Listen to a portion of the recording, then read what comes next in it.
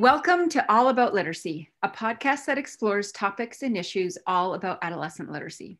I'm Dr. Deb Van Dynen, an associate professor at Hope College in Holland, Michigan. And I'm Dr. Erica Hamilton, an associate professor at Grand Valley State University in Grand Rapids, Michigan. We're friends and colleagues in the field of teacher education, and we love to collaborate on research, teaching, and living life well. In this podcast, we'll talk with educators and literacy professionals in the field. We're so glad you've joined us, and we look forward to learning all about literacy with you.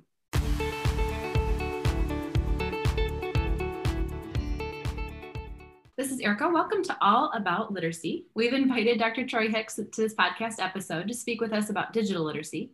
Dr. Hicks is a professor of English and education at Central Michigan University, where he teaches master's and doctoral courses in educational technology.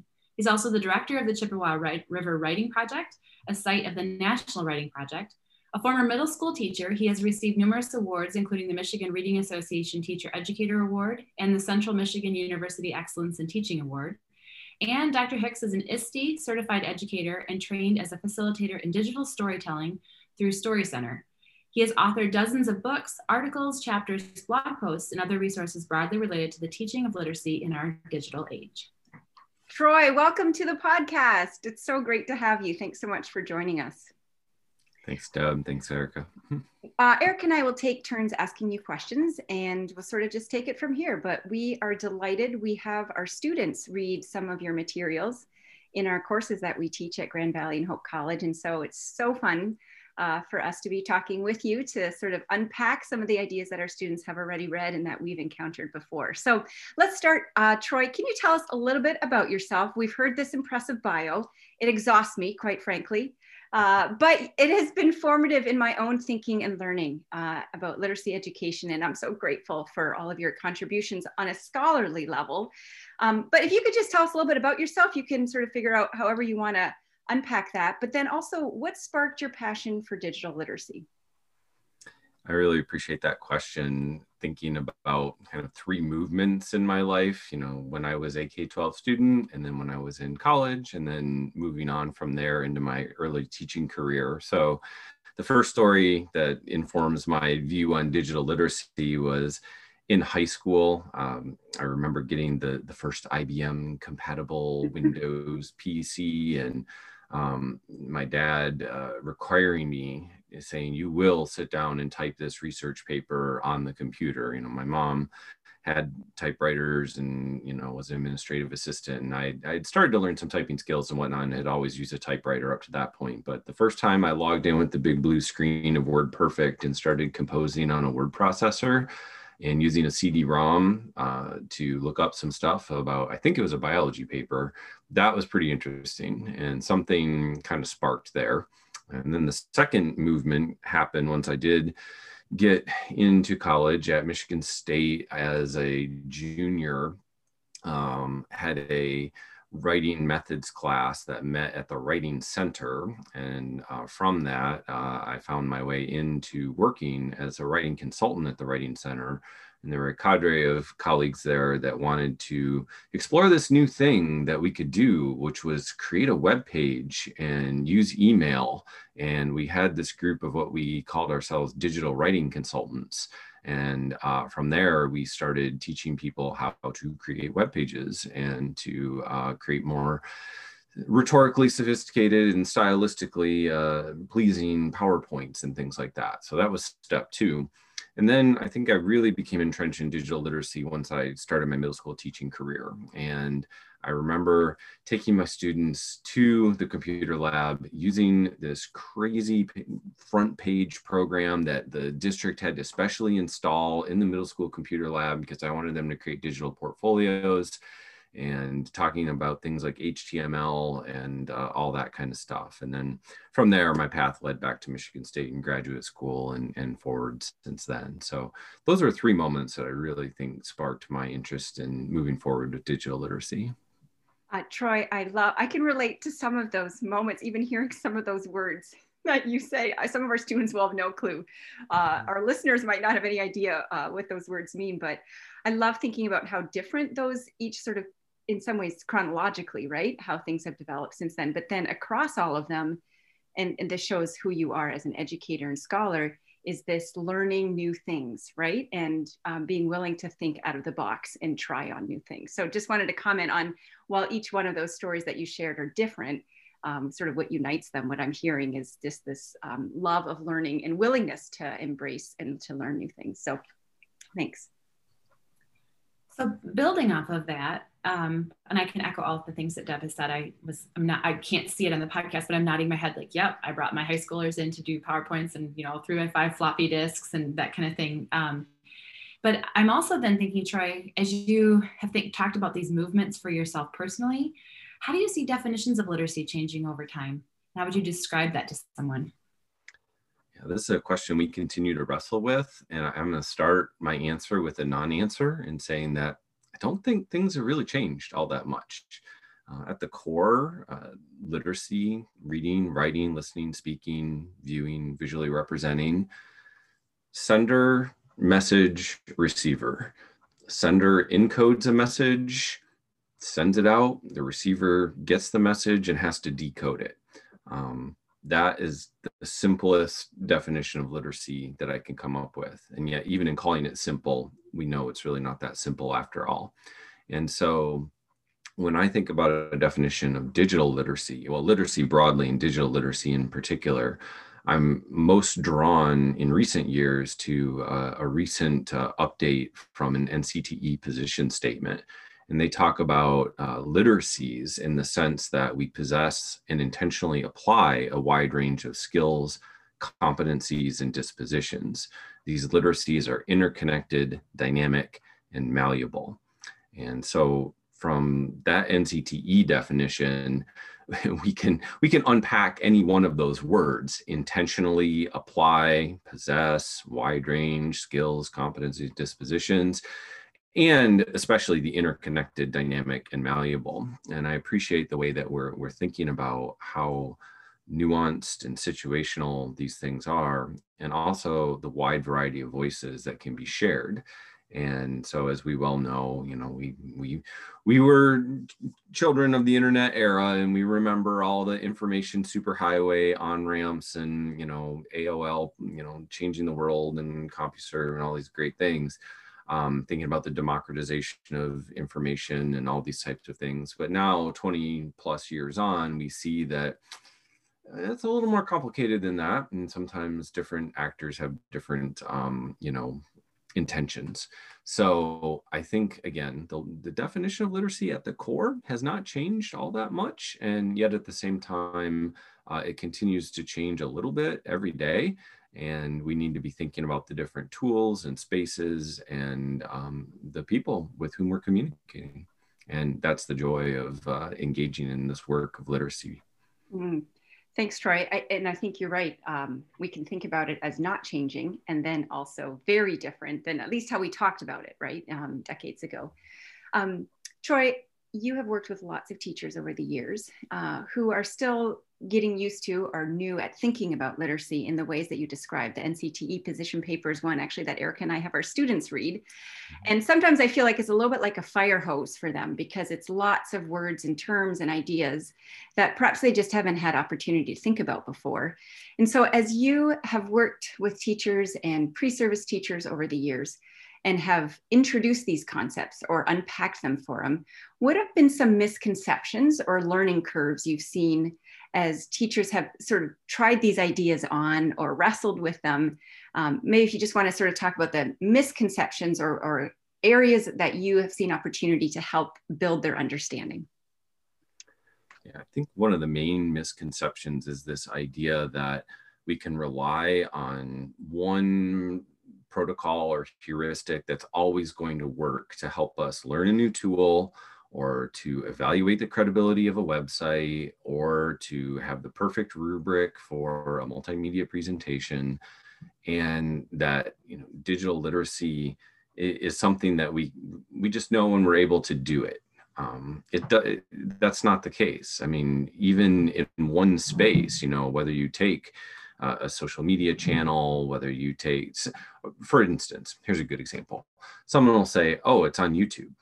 Well, what does that mean? Because on YouTube, there are at least, 100 different genres. There's live streaming, there's teachers recording screencasts, there's professionally produced television shows that go live on YouTube, there's amateur people just making stuff up at home. So we can't just say there's this one thing that is social media or is YouTube or is a Wikipedia article or anything like that. So I think relying on those protocols can sometimes actually be too confining. Oh, when was this site published? Who's the author? Well, that's not always the right set of questions to ask. So we need to be thinking a bit broader. And then the other misconception is that closely aligned to this is that if we give kids all the tools to consume and critically analyze, and I'm using the air quotes right now around critically analyze, because again, it's not just a checklist that we go through. The idea is that, oh, suddenly they're going to become digitally literate. As we well know, being readers and writers and thinking about what it means to be literate, we don't become those things until we do those things. And so Renee Hobbs talks about this idea of create to learn, and this whole notion that we need to give students opportunities for low stakes, low pressure, probably even no grades, digital literacy creation, rather than just practicing the habits of consumption all the time. So those are two broad ideas that I think about when I think about misconceptions around digital literacy. So that leads me to think about, and I'm wondering, you may actually have already answered this question, but I'll go ahead and pose it and you can offer some thoughts if you like. So in addition to common misconceptions, what's something that you wish, or one thing or more, that you wish teachers knew about digital literacy? I think you've talked some about that, but broadly speaking to teachers, especially new teachers or beginning teachers, what's something you wish that they knew about digital literacy? I really appreciated this question too, and I struggled to jot down some thoughts before our interview to think about how to answer it. So I don't know that I'm actually fully answering this question, and you can pin me down on it and say, no, Troy, we want you to tell us something more specific. But there were three things that kind of came to mind. One thing that I wish teachers knew about digital literacy is that in the end, there is just way too much to know about any one particular tool or even about broad categories of tools. So, even if you are, pretty good at using the word processing functionality in Google Docs, you may not know everything in Word, or you may know everything in Word, but not in Google Doc. And that's okay. You don't have to know everything about every tool. You just need to know some broad ideas, and you need to have the tools to help students kind of become their own problem solvers, because there's 1,000 videos on YouTube and blog posts about how to make that one thing change in the font style in Microsoft Word. You can go figure that out on your own. I don't need to know that. The other piece of that puzzle is that it's kind of a two-part equation. One is that we, again, to go to that idea of creation, we need to give kids the time and space to play. Hey, before we get into this super huge project where you're going to be constructing this multimedia website today, I really just want you to try out the tools. We're going to log into Adobe Spark and look at Adobe Spark pages, make something. I don't care what you make. It's not graded. There's no pressure here. Just go for it. And then along that same line, as we well know, there's that sense of, what am I giving up in my classroom if I just let everybody go willy-nilly and do these things? And I think it's tough. It's really tough. I'm not trying to discount it. I know that giving up that kind of control and then feeling like you might be evaluated either directly by your principal showing up and watching you that day, or indirectly by the judgment of your peers or your students is hard. But what I always tell teachers is that kids will figure out how to push your buttons, both metaphorically as well as quite literally. They will figure out what buttons to click in Adobe Spark or Word or whatever. You have to have the sensibility to guide them and ask the critical questions, because you're the person with the college degree. You're the person with the life experience. You're the person that's read more and written more. You're the person that can ask them those really great questions. Oh, tell me more. What did you do here? Why did you make that choice? What was going on here? So it's not so much about knowing every in and out of digital literacy. It's about having confidence in yourself and confidence in your kids, and knowing that you can ask the right questions at the right time.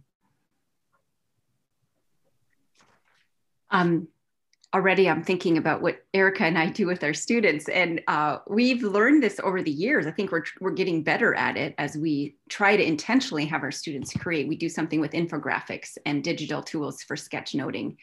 But as a teacher, it has been a little bit hard to give up that control. But we have heard from our students that they often don't have these opportunities to just play or just create, and in these low stakes opportunities. So I really appreciate those examples and that sort of guiding principle. I love that, Troy. Thank you. I'd love to hear some stories if you're willing to share, and if any come up as you think about what it's been like to work with teachers, new teachers, veteran teachers. But do you have any sort of success stories or stories that you like to share about teachers maybe who've had a really steep learning curve about this, or teachers who are doing really innovative and creative things? What does this look like on the ground? Yes. So one of the parts of my work that I super enjoy, I just cannot tell you how much it feeds my own teacher soul, is to be the director of the Chippewa River Writing Project. And in that work, I continue to collaborate with teachers in a variety of ways. And one of the ways in which I often collaborate is to give them what I kind of jokingly call opportunities to try presenting at conference, or writing a blog post, or writing a journal article, or ultimately writing a book. And so when I was thinking about two teachers that I've worked with very closely in the past few years, and also right now, there are two Chippewa River Writing Project teachers who came to mind. So first was Andy Shinborn at Mount Pleasant High School. He's A Shinborn on Twitter, and we'll get the spelling for your show notes and whatnot. But he and I co-authored a book called Creating Confident Writers that came out just about a year ago. And one of the things that Andy does is has students create what he calls blog folios. They create them on a WordPress blog site, and he has them do a number of different types of writing over the semester. And then at the end, he has them put it all in one central place and hyperlink out to all their original blog posts. And these range from creative pieces to periodic reflections during the trimester, to final projects, to links and things where they go out and analyze different things. One project that he has students create collaboratively is in the spirit of multimedia journalism, where they look at mentor texts from sources like the New York Times and see how journalists put together these large multimedia projects, and then they create those and put them out as part of their blogfolio. So that's great. And again, Andy centers so much of his work on the idea of poetry. And he has his students write poetry, and then he publishes their poetry on his own blog. So just using, he does a lot with digital tools, but digital isn't like the core focus. Like, digital is the means to the end. And so that's one of the things I really appreciate about Andy. The other colleague I wanted to talk about briefly is Jill Runstrom, who is now at Skyline High School in Ann Arbor, and she's Jay Runstrom on Twitter. She and I are working on a book for NCTE, and one of their principles in practice books. And when we pitched the book proposal about a year ago around these beliefs related to the integration of technology in English language arts, okay, we're going to just kind of document you through the school year and all the moves that you make. And as we know, this 2020-2021 school year has been something unlike anything we've ever experienced before.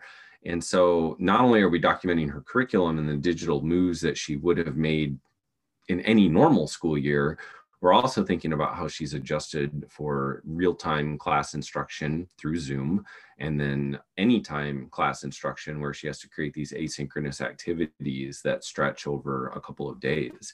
And so Jill has been thinking really creatively about how to maximize the use of time.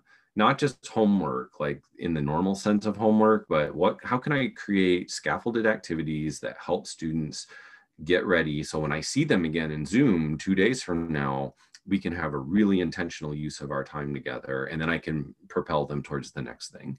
So Andy and Jill are just doing outstanding work, and I'm glad to have a moment to talk about my collaborations with them. Right, and we will definitely encourage our listeners to look up both of them on Twitter and on their social media. Troy, many of our listeners are ELA pre-service teachers or teachers, but also other content areas.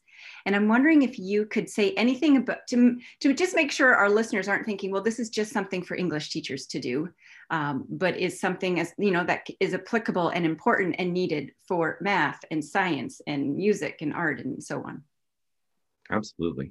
So one of the things that I've been working on this year as well is a teaching primary sources grant through the Library of Congress. And I've been partnering with colleagues from the Michigan Council of Social Studies. And again, in this pandemic school year, we had originally intended to come together and meet in physical space last August and have like a 3-day launch and then a couple periodic meetings over Zoom throughout the year. Well, what it's turned into is that we have our monthly group workshop meetings where we're talking about critical and digital literacies as well as disciplinary literacies, sharing different tools and strategies and techniques, some of which come from the Teaching Primary Sources website, thinking about critical analysis of sources. We've looked at tools to build timelines. We've looked at tools to build interactive story maps. We've looked at tools to build juxtapositions of photos, like here's what this place looked like 100 years ago, and here's a photo of it now, and we can layer them over top of each other and write about them. And the whole goal of that grant, and also to connect to some of the work that you all do in West Michigan. And I know Eric is very familiar with the Grand Rapids Public Museum and other places.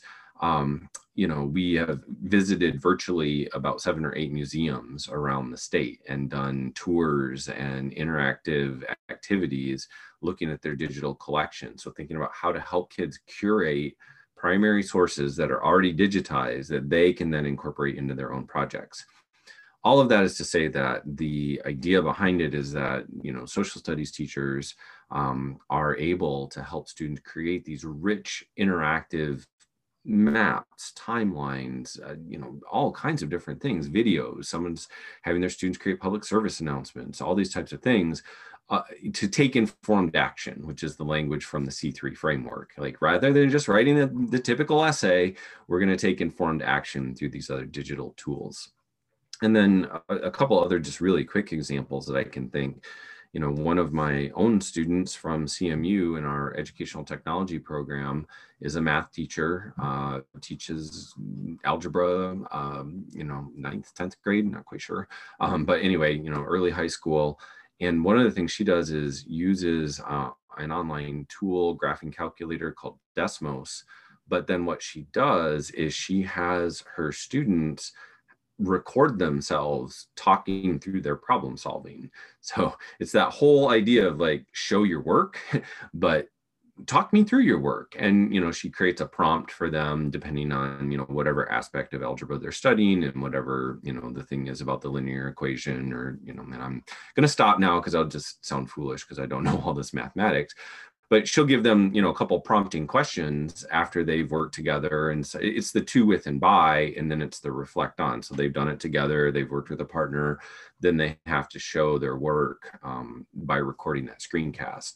So those are just a couple examples, I think, of how, disciplinary literacies can be enacted using some of the tools that we have available. And certainly we could talk about a few others if you'd like. So Troy, that makes me think about this idea of the taking informed action, and we have a separate podcast episode about project-based learning and how digital literacy certainly connects to project-based learning, and PBL is about encouraging learners to take informed action, right? To address a problem, understand it, come up with solutions, work with community partners, and that's of course done in any content area, whether that's music or art or PE. But I can see even some of the things you were talking about, even with the primary sources grant that you're working with. So I'm thinking about art teachers and the ways in which they help students think about and curate artifacts, whether that's online or through museums, but even the juxtaposition of photos that you were talking about, even befores and afters, certainly could fit for art teachers. And then even for PE, I know I've had some teachers that have done some really cool work, even with the MyPlate, the online tools and resources connected to health and wellness and what that means, and also mental health too. So I think there's just a lot of opportunities, but teachers have to understand what they're doing, and then of course why they're doing it, like you said, and to not be afraid to try, as you said as well, that it's not every tool, you don't have to know everything, but you have to be willing to try something new and then see how it goes. Did you want to add something, Troy? I would add to that. You just sparked another point here, and this is about numeracy, right? This is the moment to connect our math and science teachers into this part of the process too, and social studies for that matter, because they look at data over time and trends and things like that. The biggest thing that I see happening, so here's to go back to a misconception point, maybe. We have these wonderful tools that will allow us to create infographics. And by infographic, I mean something that has actual data numbers and then imports it into an aesthetically pleasing graphical design. Yet, so many examples I see, they're ultimately just posters, which there was no number crunching behind it. There's no, the actual numeracy part of the infographic is lost. And yes, you need quotes, and yes, you need icons and photos and great color schemes and stuff like that. And that is part of the process of making that infographic. But to me, this is that moment where, again, let's take informed action, or let's do citizen science, or let's compare our local data about this sociological phenomenon to this larger data set. And let's compare and contrast, and let's build our own charts, and let's have these interactive charts, pop up in our infographic, which we can continue to update from there. So I think there are so many opportunities to blend, again, those disciplinary literacies, that analysis of data, all of those types of things, and then produce this final product. And so again, there's just one example of thinking about infographics and how that can be done in a more strategic way, rather than just becoming something that's, conveniently decorative. It can actually be something that's really disciplinary collaboration. Interdisciplinary collaboration, perhaps, is a better way to frame it. Mm-hmm. So given everything that you shared so far, and that you're just giving your experiences to working certainly locally at Central Michigan University, but also working with teachers both nationally and internationally, because you facilitate a lot of professional development, what excites you the most about the possibilities for integrating digital literacy in secondary classrooms? I'm most excited by the idea that we can continue to move toward creation. This idea that, yes, we do need to teach students these skills of critically consuming online, and digital information, however we want to define that broadly. But we are at a point right now, and I mean right now, by the moment we are recording this at the end of the 2020-2021 academic year, where I know we are never going to get to 100% access for everyone. I'm saying that as the blanket caveat statement right now. We're never going to quite get to 100% access. And yet we are never going to get closer than where we are right now. There's no way that in our professional lifetimes of the next 15 to 20 years are more districts going to have more devices and more hotspots in more students' hands than we are right now in 2021. So what excites me about the possibilities? We have a moment. I don't want to be too grandiose here. I don't want to go all Malcolm Gladwell and say we have a tipping point or something like that. Just to say that we are at a moment where, quite literally, the most number of students have the most number of devices. And unless we do something strategically and intentionally and proactively and critically and creatively, and I'll stop adding adverbs right now, I'll just say that unless we take this moment and do something with it, then it's just going to be more of the pre-canned curriculum, the self-paced, personalized with scare quotes, click through, do this, yep, it's school as it has always been. And there are a number of other ed tech critics who are saying these types of things in much smarter and more historically informed ways, like Larry Cuban, Audrey Waters, Neil Selwyn. But my point here in the context of this conversation about disciplinary literacy is that we are never going to have this opportunity to have the data collection tool and the production tool in so many kids' hands. And I really, really hope that we take advantage of it and just give students that little bit of creative freedom and see what they come up with. If we just did that over the next year or two, I think that we'd see some pretty amazing projects unfold. Troy, I feel like that was the pep talk, and I am in. I like, this is the moment. Let us rally. Love that, Troy. And I hadn't thought of it that way before. And I see wisdom and insight in that. And as our listeners, many of whom are pre-service teachers, are listening to this and getting all excited and enthusiastic to garner this moment and take the most advantage of it. What's your advice for those of us who want to capitalize on this and who want to do this better? What advice do you have, and particularly advice for beginning teachers or our pre-service teachers? Right. Every time I talk to pre-service teachers, I always begin with the point of saying, thank you. We need you. We want to support you, which is why we're doing this podcast today, let alone all the work that the two of you are doing in your classes. But also more broadly, as we think about our work with other professional organizations and contributions you've both made recently to the Michigan Reading Association Journal and different things like that. But just more broadly, we want to create a space to recognize and honor and welcome and sustain new teachers. So my advice is to say, as hard as it is, as much as we have this conception of teacher is expert standing in front of the room. And I probably the reason you got into teaching, for every 100 pre-service teachers, there's the one who was like, I hated school. I'm going to figure out how to do it better, which I applaud that person. But there's 99 of us who probably said, I had that one teacher who was so knowledgeable and so inspiring and so caring. And so, yes, wonderful.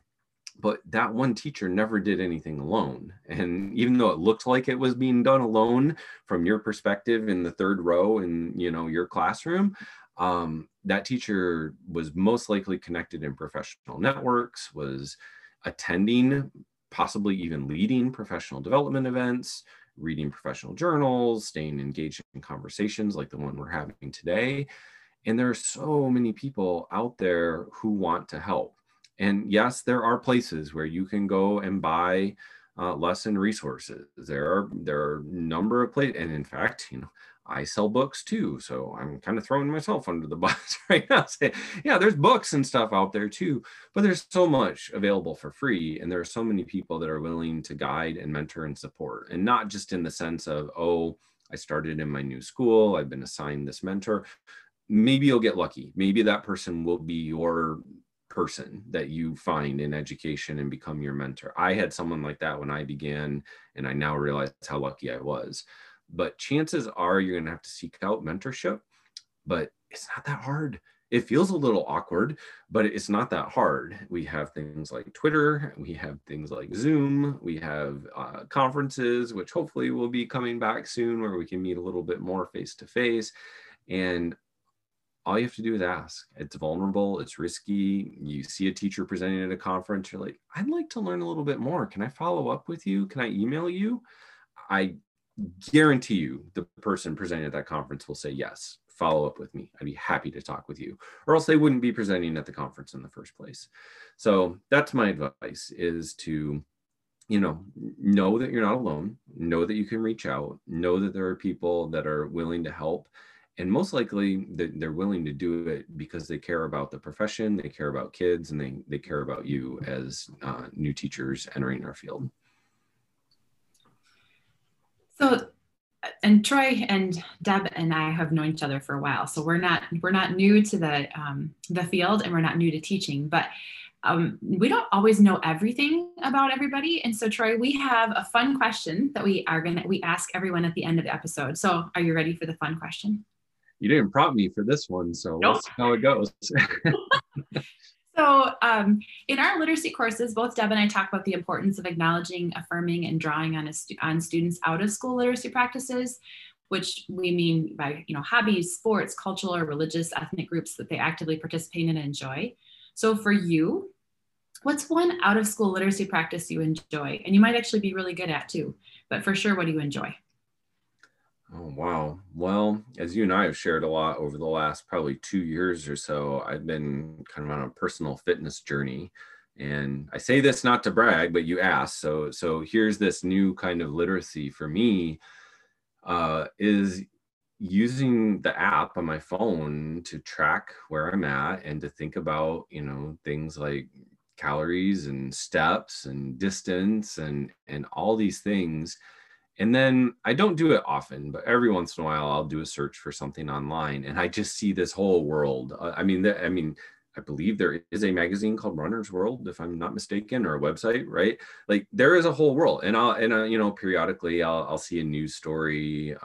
Tragically, there was the news story about the ultra marathon in China this last week where some of the runners perished due to weather conditions. But you see other positive stories about things like that. So I'm starting to become a little more familiar with like the health and wellness and fitness literacies, which are very new to me at middle age. And it's kind of sad to say that, but I should probably have been more familiar with them for a longer time. And yet at the same time, I'm just starting to get to know some of that stuff and to look beyond the hype, right? To look beyond the clickbait, to look at the stuff that's actually really helpful and will teach you something about fitness, and will teach you something about motivation, and will teach you something about proper form for running so you can continue to run for years and years. I don't ever pretend I'll be a marathoner or a gourmet chef, but I have started to dip into those literacy worlds in the last 2 years. Troy, I love, you can just tell you're a literacy scholar because you've identified lots of texts that you encounter. That's something that we encourage our students to realize, is that their communities of practice outside of school are very steeped in texts and reading and writing and speaking and listening encounters that many times we don't ever think of as texts, right? Because it's not sort of school sanctioned or within the school boundary. And so I love that you just so naturally identified all these different engagements with texts and communities and so on. And we wish you well as you continue your journey to become more of an insider into these different wellness and running and active communities. So Troy, thank you so much for joining us in today's episode. For those of you listening in, thank you for joining us as well. Be sure to follow All About Literacy on your favorite podcast app so you don't miss any upcoming episodes. We are Deb Van Dynen and Erica Hamilton, and we wish you all beautiful adventures as we keep learning all about literacy. Thank you.